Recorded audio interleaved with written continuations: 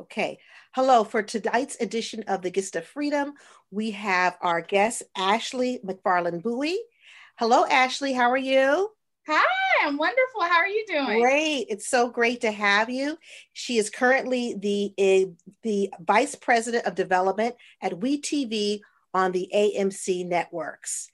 And Ash, yes, how long have you had that position?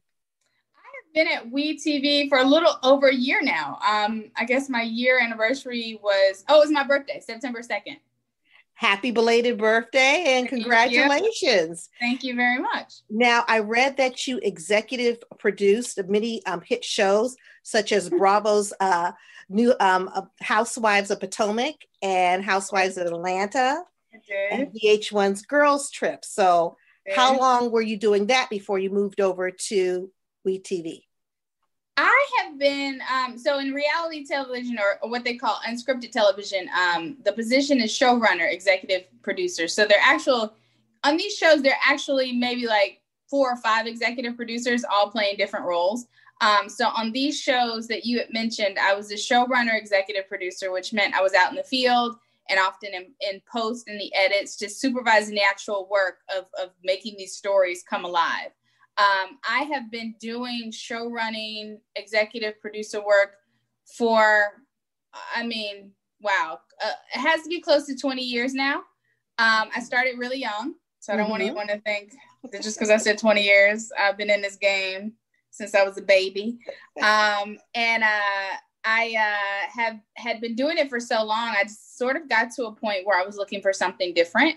And as God would have it, I got a call out of the blue last year when I was working on Girls Cruise with VH1, that asked if I would be interested in coming over to the network side of things once I wrapped up work on that project.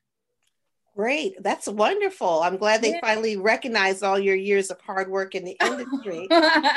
Thanks. So now I'm just curious, as you're part of being executive producer when you were there, did you interact with the actors or was it more so Oh, just yeah.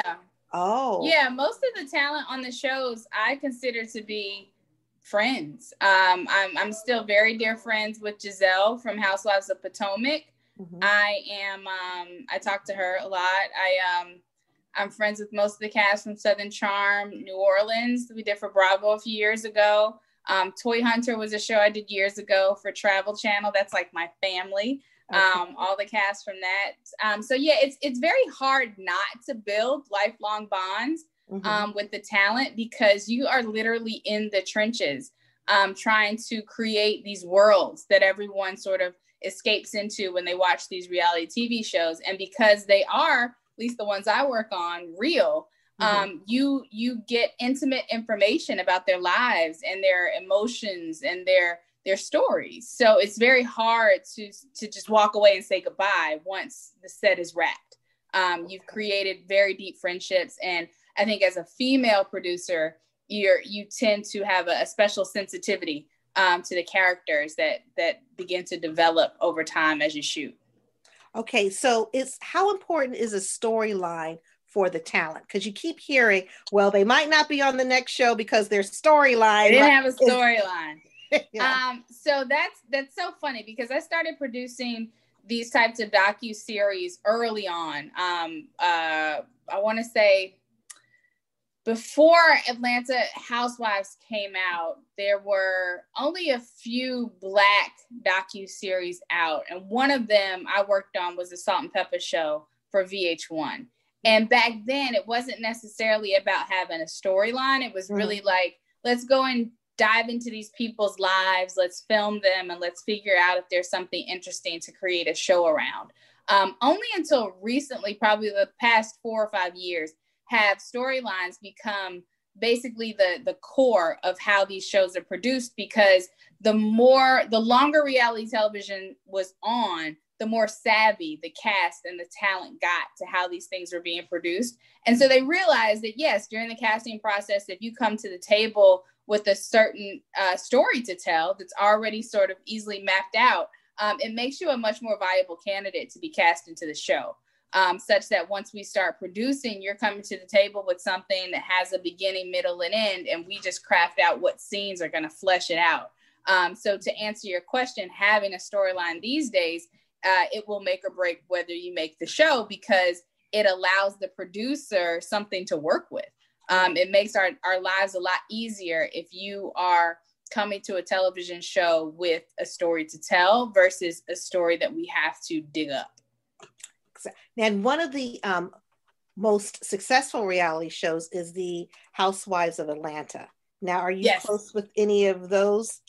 Well, I must say with the Housewives of Atlanta, that was sort of an outlier for me, because I came on board as a consulting executive producer. So when I came on, I think it was the 7th or 8th season, that show was a machine. It could pretty much produce itself. And because I had executive produced the first season of Housewives of Potomac with my dear friend Bianca Barnes-Williams, and that franchise just kind of like leapt off the screen, and there was something special and unique about it, that I think everyone felt that anyone involved in the Potomac project may have something to add to the Atlanta project, because the Atlanta project at that point had gotten a little older, a little bit more routine. And so let's throw in some fresh ideas. You guys have just done a new show with another ensemble of Black women. Let's see if there's some additional things that we can kind of sprinkle into the Atlanta mix. So I sort of came on just for that purpose, to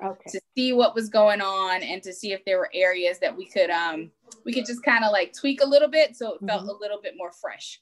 That said, I did befriend quite a few of the talent that season that I was there. I recall Kim Fields and I got along really, really well. She's a really sweet woman, awesome storyline, great family story. And everyone knows Kim Fields. She's doing amazing things with her career and her life. So it was a joy to produce her. Nene was not on the season I was there. But Cynthia and I got along great. But I didn't, because I was there for a shorter amount of time than the other shows, I didn't build as long of bonds with that talent that I had with other shows. Okay. And now that you're at WeTV as the Vice President of Development, are you still going to kind of focus in on the reality situation, reality TV, or do you have a broad spectrum of? Well, currently, WeTV has original programming only on 2 nights a week. I don't know if the viewers out there watch WeTV, but it's Thursday night and Friday night where you can catch their original programming. Other nights they have acquired shows. So Thursday night and Friday nights are really where I focus my attention to develop new projects, and they are an unscripted channel. They don't, WeTV does not currently air scripted projects. It focuses and sort of has found its niche and success in unscripted. So I will be sticking with that for a while until WeTV decides to shift gears, if ever. It seems to really be working for them. We have really successful shows in Love After Lockup and Mama June and Braxton Family Values and Growing Up Hip Hop. So that unscripted space seems to be a sweet spot for us. So like my grandpa said, if it ain't broke, don't fix it. Okay, so now are you looking to expand in those areas of maybe hip hop or? Yeah, you know what? I think with the success of Growing Up Hip Hop, because now it's in 3 different cities, and it has a very vibrant, loyal viewership. I think we now have permission to dig into that hip hop space and that hip hop lifestyle a little bit more. We brought in a different group of viewers with Growing Up Hip Hop. It's a little younger than our demo. And that group also has a love for hip hop. So we did Untold Stories of Hip Hop with Angie Martinez last year. So good. Yeah. So good. Really I love it. So good. Really enjoy that show. So we're looking to do other things in that space, hip hop adjacent projects, maybe about stylists or managers and agents in the industry, maybe not necessarily the performers. So yeah, I think our scope in that area is broadening as we see that our viewers like to watch it. Well, if you mentioned stylist, June Ambrose is like amazing. I follow her on Instagram. Incredible. She's so much fun. And I think she styled everybody. Her and Misa Hilton too. Those are good. Absolutely. Those are nice names. Those are legends in the game. Exactly. So along with your busy career, you have children, correct? I do. I have 2 little ones.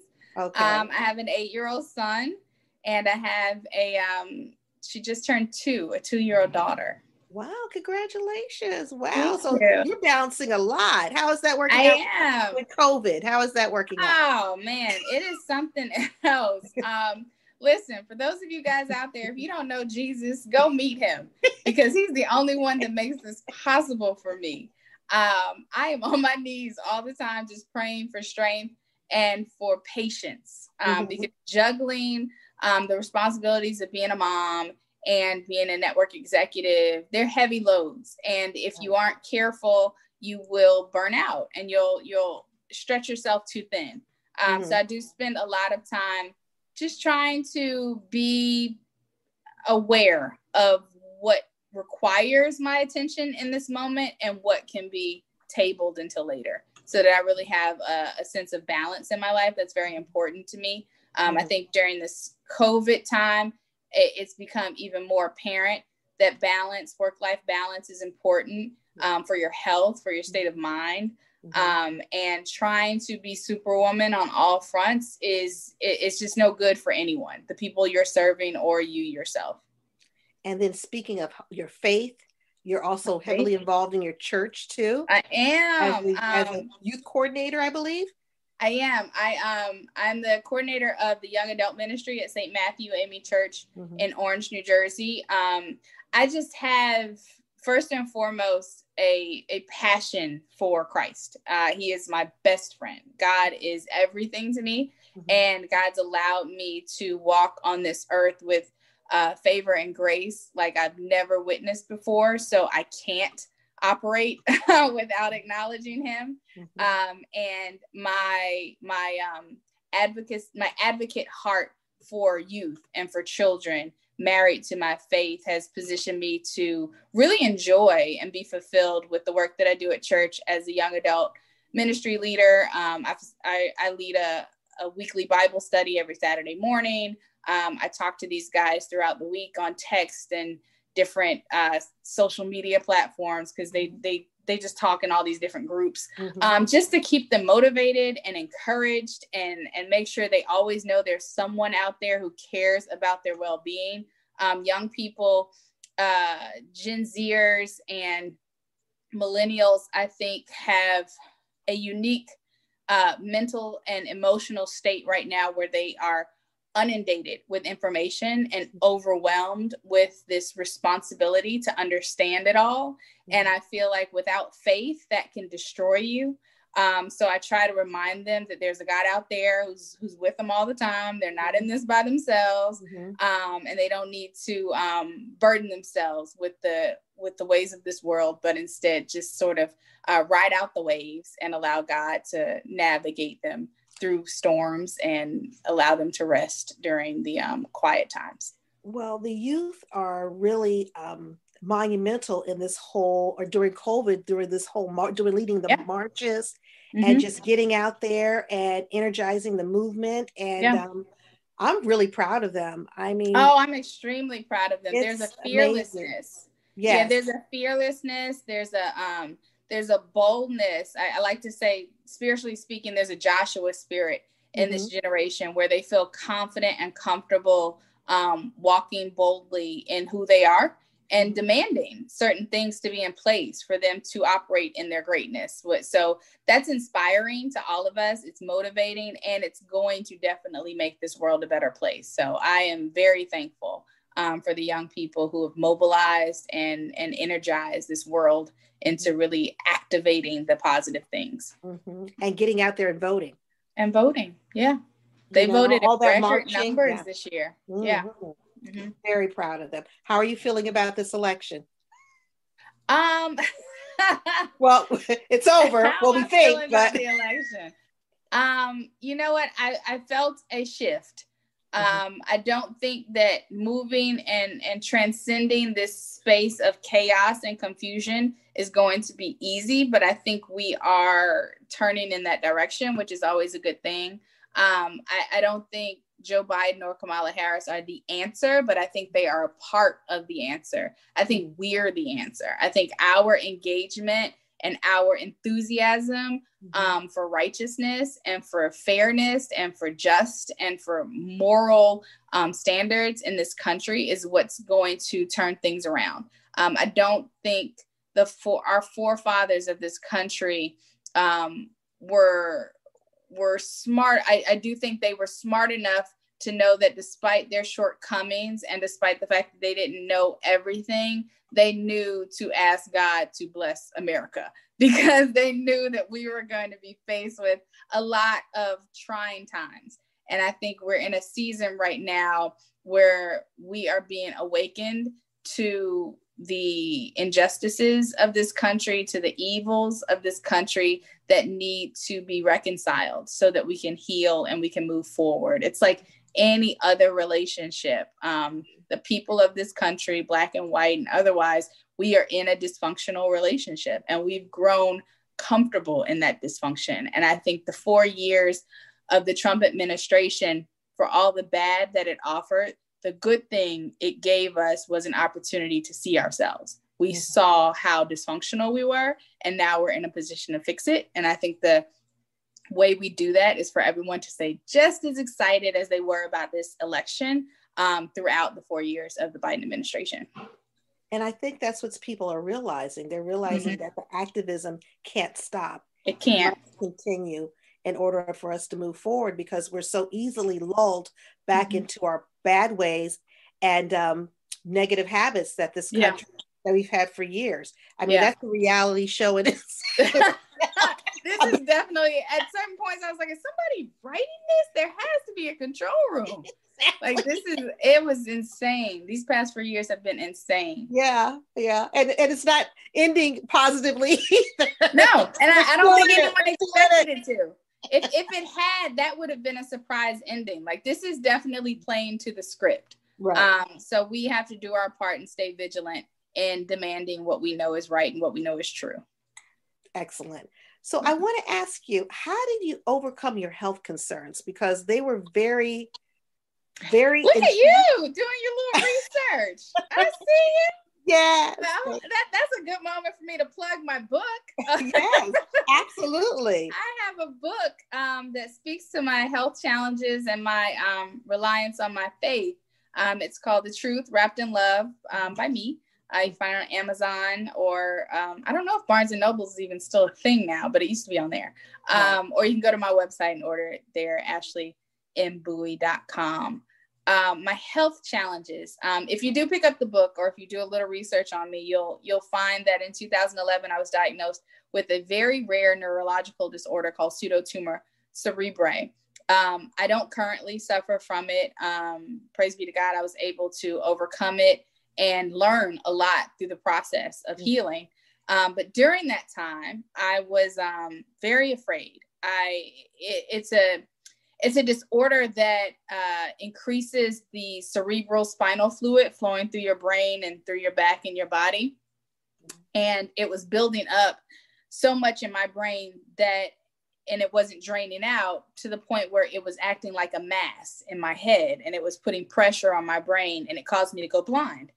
And it was very frightening. I was very young. I hadn't had my first child yet. And I was just debilitated by fear. And being a woman of faith, that was a strange and unusual space for me to be in. I had, tough times prior to that, but nothing that compares to thinking that your life is over, because you have severe headaches. No one can explain what's going on. It took them months to diagnose it. And then even once they diagnosed it, they couldn't figure out how to treat it. And it put me in a space where I really had to evaluate how I was going to respond. And God is funny in that way that he always prepares you for where you're headed. And then when you get there, if you ask him, he'll tell you, how to operate in this moment. But if you don't ask him, you get overwhelmed and you're surprised. But the thing I learned is that God is never surprised. He always knows what's ahead of us, and he's got a plan for it. And I took that time while I was sick and while the doctors were trying to figure out what was wrong with me to really turn to him and talk to him, literally open my mouth and speak words through prayer with him, just to ask him what was going on and what did he need from me in that moment. And I think what I heard was that he needed my full attention. So I quit everything. I stopped working. I had been working since I was 14. And at the time, I think I was show running a home renovation show. I stopped working. I stayed at home. I call it my little sabbatical. I stayed at home because I couldn't walk. I had lost a lot of muscle mass because they were giving me medication that would drain the fluid. And I just read my Bible. I read the Bible from cover to cover. I'd always wanted to, but I'd never had the time to do it. And I read it like a storybook. And it was life-changing. It opened my eyes to truth, and it revealed to me that much of what I had learned as a little church girl in Atlanta, Georgia, wasn't necessarily true and wasn't necessarily complete.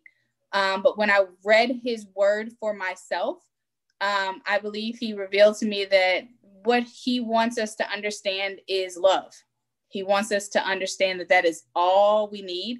And as simple as that sounds, and as trite as, people have made it seem over the years, it's quite profound when you can operate in love in all aspects of your life. It forces you to forgive. It forces you to heal. It makes you happy. Like, love does conquer all things. And when I read the Bible cover to cover, I had several examples through the people of biblical times to look to see how they operated in love to overcome the challenges in their life. And I leaned into that in order to overcome the health challenges that I had. And what I learned is that oftentimes when we talk about love, we talk about loving the world and loving everyone else. And what he taught me was that I needed to love myself. I had not been loving myself the way I needed to in order to operate fully in the gifts that he had given me. The word asks that we love him with all of our heart, our mind, and our soul. But when we realize he lives within us, we can't love him without loving us. So I spent most of that time just sort of learning about self-care, learning about how to, like I mentioned earlier, get that real work-life balance, because it's not a luxury to have that. It's a necessity. Rest is not an option. It's a command. And those were just a few things that I learned in that time were imperative for me to accept and embrace and integrate into my everyday lifestyle so that I could live at a higher level and achieve the things that he had planned on me achieving for his glory, not mine. Most of the things that you mentioned on that list of things I'd accomplished in my career, as well as I was doing up until the point I got sick, the things I did after I got sick were so much more impressive. And it put me in positions to connect and relate with people in a way that I hadn't been able to before.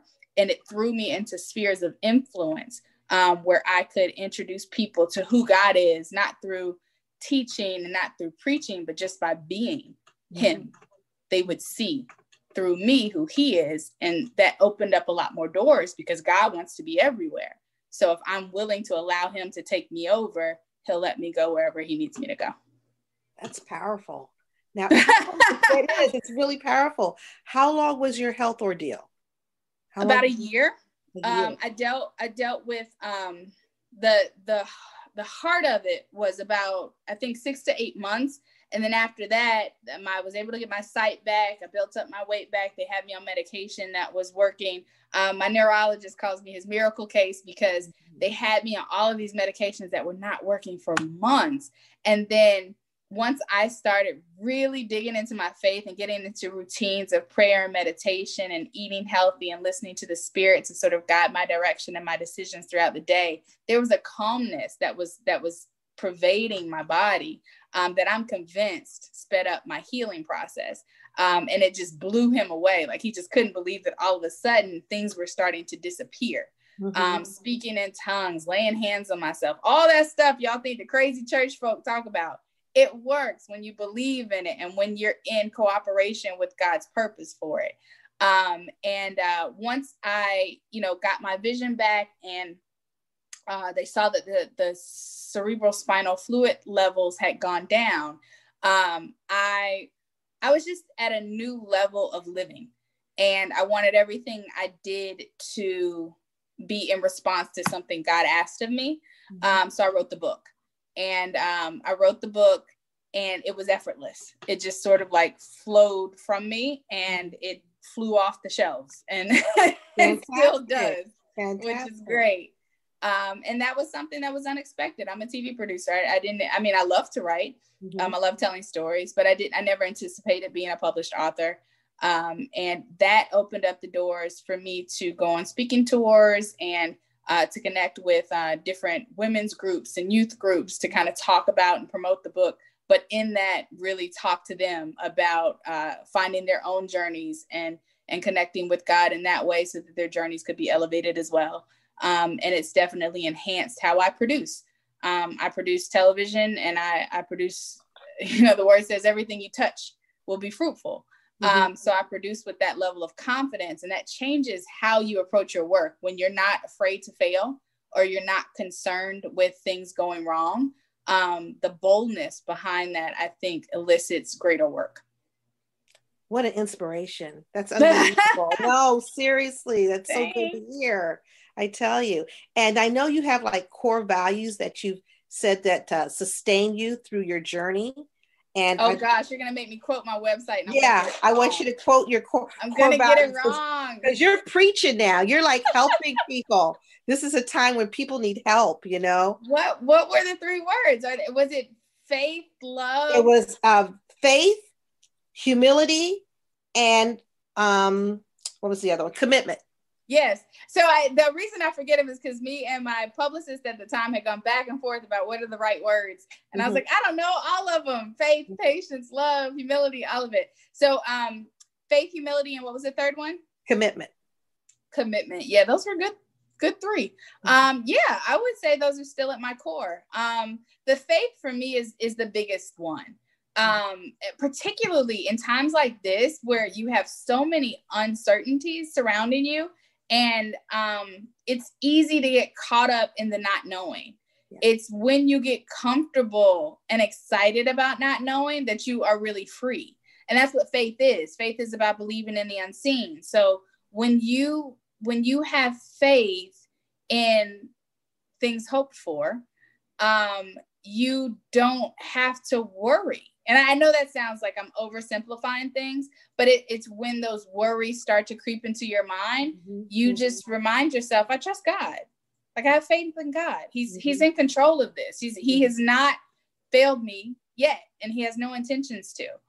So as hard as it looks, as hard as it feels, because I have been through hard times, very emotionally trying times, even outside of my health.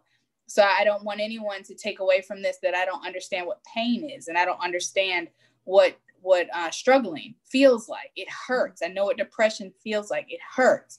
It gets dark. It gets sad. You feel lonely. All of those are real emotions, but it's the faith that allows you to rise above them. It's the understanding that in your weakness, God's strength is perfect. That allows you the courage not to sit in that pain for too long, but instead, just look up and wait. And he's there, and he'll reveal something or someone to give you a helping hand to pull you out of your miry little muck that you're in. The humility is big. When I teach young folks about humility, I always quote Kendrick Lamar. He says, sit down, be humble. All humility literally means is making yourself low enough so that you can receive what God wants to pour into you. You're not being weak. You're not being a pushover. You're not allowing people to stomp all over you.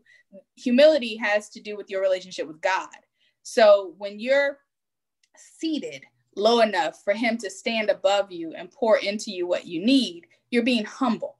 And in that humility, you're going to receive all of his greatness, the wisdom, the discernment, the peace, the goodness, the love, all that stuff that you need to deal with these other people that you think you can't be humble with. He's going to give you what you need to operate and function with them if you're humble with God. And that's my first priority. Let me humble myself to God. So we're in the right positions for me to receive all the tools that I need to operate in this world. And the commitment speaks to really being brave enough to adhere to everything I just said daily. The word says it's a daily renewal of your mind. You're committed to this. You're playing the long game. You understand that when you say, okay, God, I'm yours, it's not I'm yours until it gets hard. It's I'm yours. And that commitment is what I hold on to understand that I have to get to the finish line. This isn't a game I can quit because the stakes are too high. God created us to be solutions to problems. So when we aren't committed to being in relationship with him, the things that he's gifting us with, the talents that he's pouring into us, the understanding and the knowledge that he's sharing with us, we're not in a position to offer it to the world through our work, through our conversations, through our art, any of it. And then that means there's some problem out there that's going to forever be a problem because we aren't committed to working and cooperating with him. Unbelievable. Ashley, you're such an inspiration and a blessing. Oh, thank you. I mean, you have dropped words of wisdom onto us tonight. I just want to give you all the glory, girl. I thank you guys for this opportunity. God is good. God is good. The shows I do, people are always like, how can you produce that ratchet TV? You believe in Jesus. I was like, Jesus got to be in all the rooms. Exactly. Trust me, it'd be way more ratchet if he wasn't there. Exactly. But there's a truth in the ratchetness. There's an honesty. I mean, we like as Black folk to act like, we can only offer up our best selves. And we have good reason to think that because we don't have as many opportunities to offer up our full selves. But in these spaces where we can provide entertainment to each other and others, I'm just about honesty. And if the characters brought to the table are ratchet, they're ratchet. If they're pious, they're pious. I just want to tell those stories because in that truth, God does the rest. It doesn't matter how. Everywhere. He was everywhere. It's everywhere. He's everywhere. So I just enjoy telling true stories. Like I said, I can't speak for all unscripted television, but I can say the shows that I have a hand in, I do my absolute best to make sure honesty prevails, good, bad, and ugly. And I find that truth and that honesty and that storytelling makes it entertaining and compelling. And I think that's what helps these shows succeed. Yes, they're great shows. And you have a wonderful track record. Oh, thank you for your time. Thank you guys. Yes, really, really appreciate it. This is great. Incredible experience. What you guys are doing is fantastic. Leslie is a jewel. She will forever be my sister. The project we worked on hasn't seen the light of day yet, but it shall, because it's something special. So I do appreciate what you guys are doing. She's out there doing the hard work of getting the truth out as well. So I'm forever grateful to her for that. My children will benefit from what you guys are doing. So thank you. Thank you so much. Have a wonderful evening. You too. Have a great night. All right. Bye-bye. Bye.